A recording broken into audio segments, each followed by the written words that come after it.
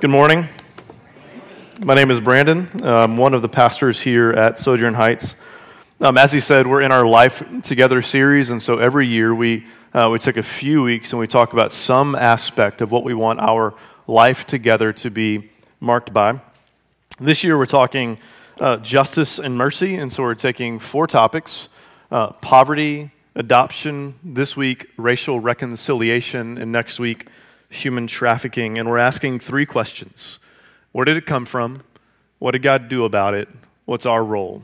We're asking these questions because we want to ground our approach in a biblical theology or a biblical framework with a collective next step for us. And so let's talk racial reconciliation. There is an obvious racial divide in America. From Black Lives Matter to White Lives Matter to Blue Lives Matter to Charlottesville, it's obvious. It's obvious. And no one comes to race, no one comes to the conversation about race neutral. We all have a story.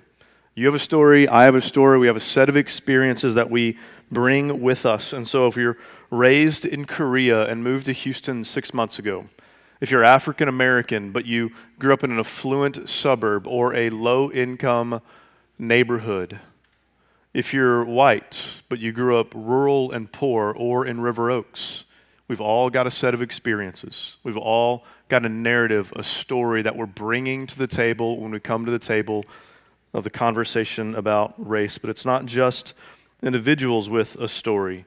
Communities and countries have a collective story as well. And our American story, it includes the dehumanizing practice of slavery. It includes something called the 3/5 compromise, where when deciding representation, we settled and said, you know what, we're going to count certain people as 3/5 of a human. It includes Jim Crow laws that enforced segregation. Our American story is a story of dehumanization. But if you are globally engaged or a student of history, it seems like this is not just an American story. It seems like this is a bit more of a global story. It seems racism, to some degree, has been woven throughout the narrative of humanity. And so this summer, I went to a forum. The Chronicle hosted a forum. It was titled "The History of Slavery and the KKK in Texas." It had been planned months before, but it happened to be on the Monday after Charlottesville. So tensions were high. One of the panelists had spent 30 years covering global politics, and during the forum, they opened the mic up for questions. It's a gamble to do that. And one of the questions was this: how much do you think racism played a part in Trump's election? Searching question, is it not? And his answer was this: I have spent my life covering global politics, and I can tell you this: from South Sudan to East Asia, people like to vote for people who look like themselves. Here's what he was saying. He wasn't saying that we're all overtly racist, but he was saying that in my observation of humanity, there is an innate propensity to draw lines by race. The point he was making is that the American story isn't just an American story, it's a human story. And so if that's true, we need to know where it came from. We need to answer the question, where did it come from? And for that, we have to go back to the garden. In the garden, in creation, here's what we see. We see man created from the ground and woman from the man. The only race that existed was the lineage of God. And God said to Adam and Eve, go take my lineage and spread it throughout the earth. But then we hit Genesis 3. And we have Satan leading man and woman, Adam and Eve, into sin. And how did he do it? Here's what he didn't do. He didn't sit them both down, say, Adam and Eve, hey, let's chat about this. I think that if we can get on the same page, all 3 of us here, we can really usurp God's authority. He didn't take them out for coffee and chat with them. He got the woman on board, and then she got her husband on board. Point being, Satan had a strategy: divide and conquer. And whether it's Adam and Eve talking fruit in the garden or the church in America talking race today, that is still his strategy: divide and conquer. And as we keep going through Genesis, we have murder, we have sexual exploitation, which we'll get to next week. We have a flood, and then we hit Genesis 11, and where the story of racial and ethnic division begins. Verse 1. Now the whole earth had one language and the same words. And as people migrated from the east, they found a plain in the land of Shinar and settled there. And they said to one another, Come, let us make bricks and burn them thoroughly. And they had brick for stone and bitumen for mortar. And they said, Come, let us build ourselves a city and a tower. City and a tower, a place of refuge, a place of safety, security. There's more going on, but at the core of it, one commentator said this is the heart of why you built a city in this day. With its tops in the heavens, and let us make a name for ourselves, lest we be dispersed over the face of the earth. This is collective disobedience, the inversion and opposite of Genesis 1. And the Lord came down to see the city and the tower which the children of man had built. And the Lord said, Behold, they are one people, and I'll have one language.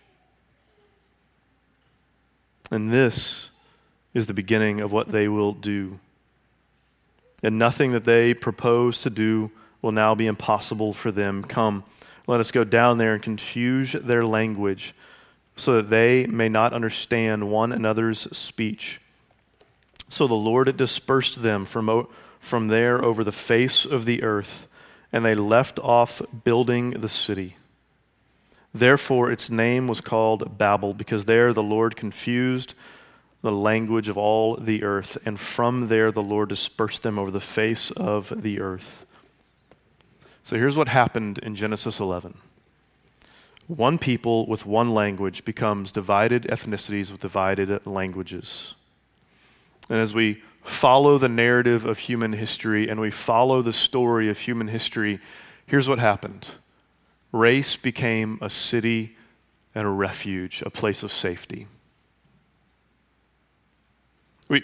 We live in constant pursuit of safety and security, living out Genesis 11. Part of the brokenness of humanity is that we don't want to collectively live out Genesis 1. We live out Genesis 11, and race became a city of safety, a tower of protection. But since our race was never meant to be a city where we found shelter, what did God do about it? Well, what he did about it was one chapter later, he said it to a man named Abram who had become Abraham. He said, Go from your country and your kindred and your father's house to the land that I will show you. He said, Hey, Abraham, leave your people. Go to another people, which was a shadow of the divine conversation where the Father would say to the Son, It's time. It's time. Leave. Go and get your people. How will you go get your people, Jesus? How will you go and get your people? Here's how. You're going to die for their divisions. And Ephesians 2 says that in that moment, when Jesus was on the cross dying for the divisions of humanity, it says he made us both one and has broken down in his flesh the dividing wall of hostility by abolishing the law of commandments expressed in ordinances, that he might create in himself one new man in place of two, so making peace, and might reconcile us both to God in one body through the cross, thereby killing the hostility. What was the dividing wall that Ephesians 2 is talking about? What was the hostility that Ephesians 2 is talking about? It's the divide between Jew and Gentile, which was not just religious divide. It was also the ethnic divide of the day. It was the racial lines that didn't cross. And what Ephesians 2 is saying is in that moment when Jesus was dying, when he was hanging on the cross, when his arms stretched out and nails were getting driven through his hands and driven through his feet, what was crumbling were the walls that divided us. That's what Ephesians 2 is saying. He's saying it was crumbling right there, that in the church, if we had time to expand out Ephesians 2, it would say that we are this dwelling place of God. This dwelling place of God where there are no lines, where there are no ethnic walls, where there's no higher class than one or the other. Chosen race, 1 Peter 2. United together in Christ. But as a pastor in 2017, I cannot ignore the reality that not that many years ago, men stood up like I'm doing right now and opened the Bible and used the Bible to say, here's why there should be ethnic and racial division inside the church. There will be a day where it gets dealt with. That day is not today. Today we should divide for the sake of harmony. And there was a day where people sat in chairs like you're doing right now and said, amen. By God's grace, not us. Not here, not today. And if you or your family in any way have been affected by the people who stood up and said that, or the people who amened that, like my family did. My family on my dad's side were part of the narrative of our story, our American story, that would have amened that. That would have thought the 3/5 compromise went too far.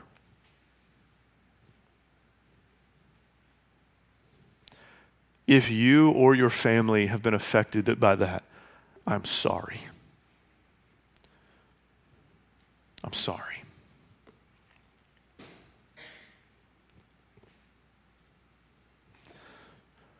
But if we had Jesus in the room with us right now, I would obviously not be standing here. But if we had him in the room right now and we asked him and we said, hey, we see this in us. We see this being true in us. So Jesus, what then are implications for us? Like if this is who we are, how should we live? Like what's our role in society? What should we do? What's our role out there? And Jesus answers this with a story. It's the same story that we looked at for poverty. I thought about doing it for all 4, but we're not going to. Just for 2, maybe 3. I don't know yet. And in verse 29, he tells the story that goes, but he being a lawyer, it's always the lawyers, desiring to justify himself, said to Jesus, who is my neighbor? And Jesus replied, a man was going down from Jerusalem to Jericho. Now here's what we need to see right here. He doesn't specify the race of this man. He intentionally, strategically leaves it blank, but he's speaking to a Jewish audience. The Jewish audience would have heard, coming from Jerusalem to Jericho, obviously it's a Jew. Obviously this is a Jew, but Jesus doesn't say that. And he fell among robbers who stripped him and beat him and departed, leaving him half dead. Now, by chance, a priest was going down that road, and when he saw him, he passed by on the other side. So likewise a Levite, when he came to the place and saw him, he passed by on the other side. But a Samaritan. If I could be a Greek nerd for just a moment, the way that Jesus words this, the way that it gets recorded, he is screaming the word Samaritan. Why? Because Jews hated Samaritans, Samaritans hated Jews. That's why. But a Samaritan, as he journeyed, came to where he was. And when he saw him, he had compassion. And he went to him and bound up his wounds, pouring on oil and wine. Then he set him on his own animal and brought him to an inn and took care of him. So this Samaritan is walking down this dangerous road from Jerusalem to Jericho. And he sees this man. And he doesn't just see him. He sees his wounds. And he's moved to compassion. And his compassion moves to action. He acted with the compassion of Christ. And so how can this story, this story that Jesus told thousands of years ago about this Samaritan who saw another man's wounds and it moved him to compassion and action, how can that apply to us today in our cultural 2017 American moment? Well, here's a few ways. One, when we look at our neighbors, we recognize that some have wounds. When we look at our neighbors, we recognize that some of them have wounds. When we look at other ethnicities in our city and in our country, we recognize that some of them have collective wounds.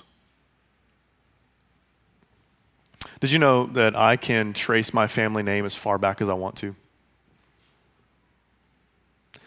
But the panelist that I referenced earlier at the forum, he was there because he wrote a book called Tomlinson Hill. And it was when he was explaining the book that I found out LaDainian Tomlinson, the Hall of Fame, I believe Hall of Fame, running back, TCU grad, right? TCU? One-horned frog. Okay, good. Two-horned frogs. Never mind. Back to LaDainian. This is where I found out LaDainian Tomlinson can't. You know why? You know why? The last name Tomlinson,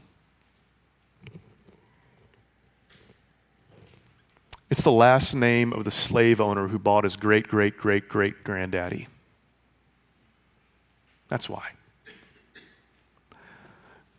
Do you not think that carrying the name of a slave owner from generation to generation to generation would not create collective wounds? Do you not think that that comes with generational wounding?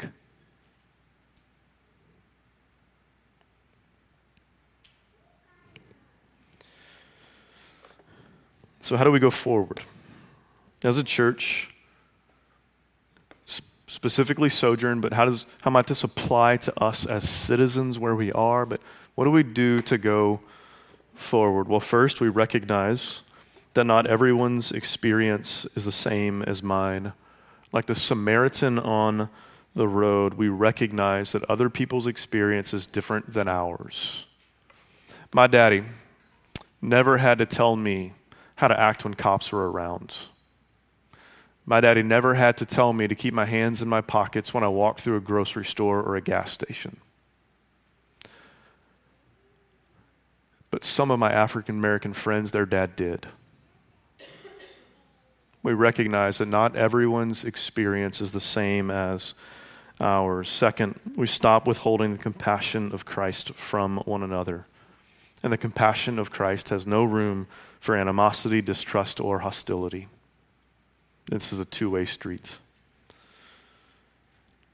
The Samaritan's compassion pushed him past his ethnic divisions. Third, we move toward people not like us. We follow the model of the Samaritan and we make our way and we move our way toward people who are not like us, and that will only happen through relationship. It happens through relationship. And so as an individual, what can I do? What can I do, Brandon? What can I do? Well, there is a myriad of things that you can do, and I would say start with making a friend, befriending someone who's not like you. If you're African American in here, befriend somebody who's Asian. If you're Asian, befriend somebody who's Hispanic. If you're Hispanic, befriend somebody who's white. There's a lot that we can do. Our staff is reading a book right now where in there's a story of this guy who was, spinning in wheels trying to build a white guy trying to build relationships and be a part of this every meeting and event about racial harmony. And somebody sat him down and said, hey man, you're making it too difficult. Next door to your church building is a business owned by 2 black guys. Go next door, open the door and say hi, and talk like a human about human stuff. But as a church, what are we going to do? What are we going to do collectively together as a church? We are a predominantly, certainly not exclusively, but we are a predominantly white church. And so one thing that we're going to do, as a side note, we're praying that is not true forever. One thing we're going to do is we're going to partner with an organization that is empowering the next generation of African American men and women in our city, future leaders in the city that we call home, and that organization is called Forge for Families. Here they are.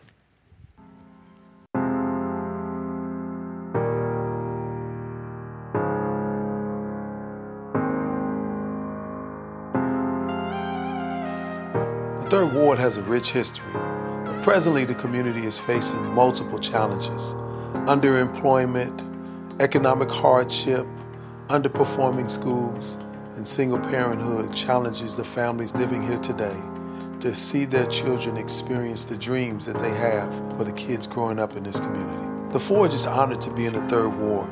Our vision is to assist families to fulfill their God-given potential. So we hope that in all that we do, the families get a chance to see their children reach higher than the parents did and accomplish the potential that we believe every child coming through our door has.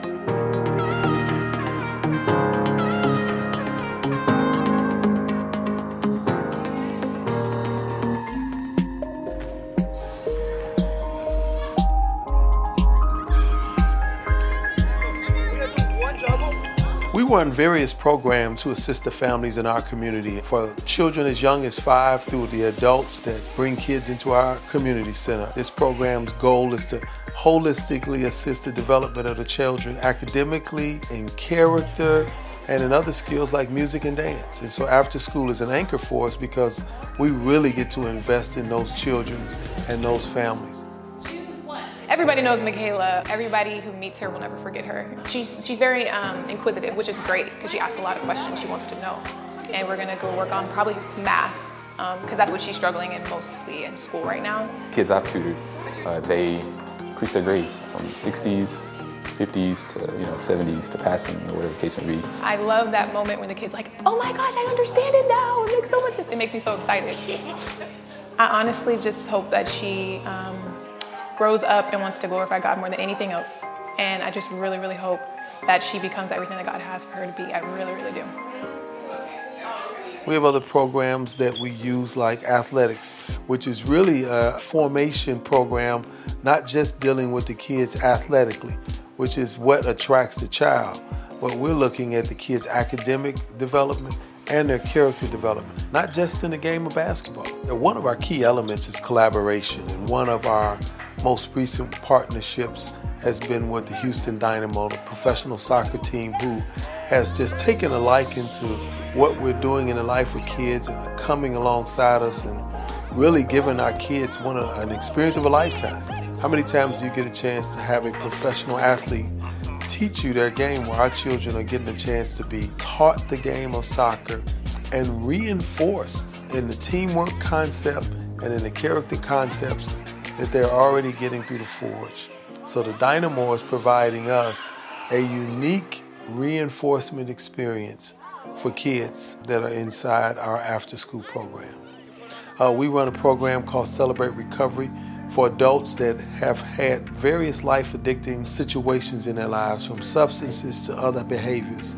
We run another study to men and women who have been incarcerated called His Father's Heart. And it's co-ed for people who have passed that really want to come and let God be a part of their own healing and their own growth spiritually. How do we help you grow spiritually, physically, and socially?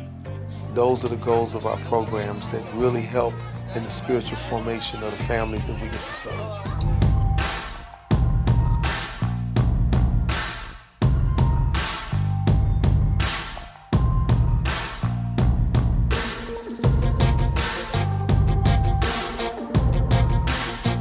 Only God can do what we've seen done in the life of individuals and families in this community. And that's why we welcome Friends to help our families meet God in this community and begin to make steps towards family change in one generation.